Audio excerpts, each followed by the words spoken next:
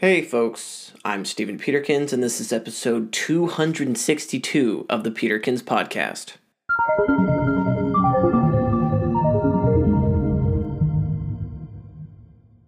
Today, we're going to talk about time perception.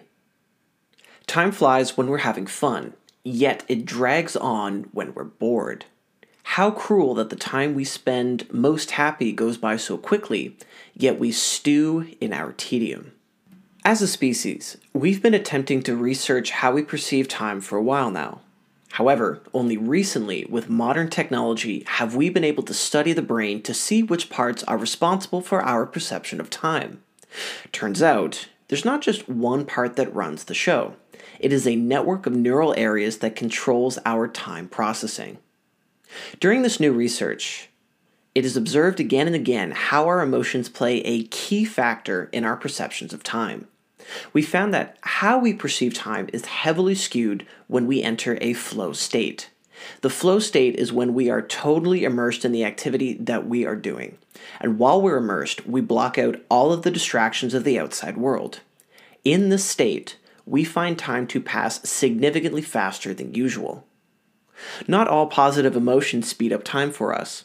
Research has also shown that in moments of awe, we actually find ourselves perceiving time as slowing down.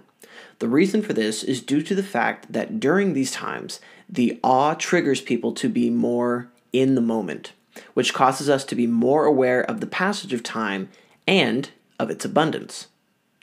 As we've talked about, boredom makes us overestimate the passage of time. But boredom isn't the only feeling to do this. Another emotion that achieves similar results is fear. Fear stretches out the moments when we are horrified and afraid. A study was conducted where a group of skydiving novices were asked to rate themselves on how fearful they were to jump out of a plane and also estimate the duration of one of their free falls. Those who rated themselves higher on the fear scale also overestimated the duration of their free fall, while those who were less frightened had more accurate estimates. It's hypothesized the reason that fear distorts our experience of time is to allow us preparation to act as quickly as possible when we're in danger.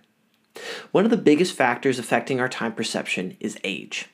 When we're babies, we literally live in time. We cannot perceive of its passing. Everything happens in the moment. As we start to get older, our prefrontal cortexes and hippocampuses develop enough where we start to form short-term memory and develop the ability to pay attention to the world around us. During this time, children have to be extremely engaged in the present moment. Their mental models and executions need to be reconfigured constantly so they can assimilate and manage their behavior appropriately. Once you become an adult, many of your mental habits and routines have become solidified.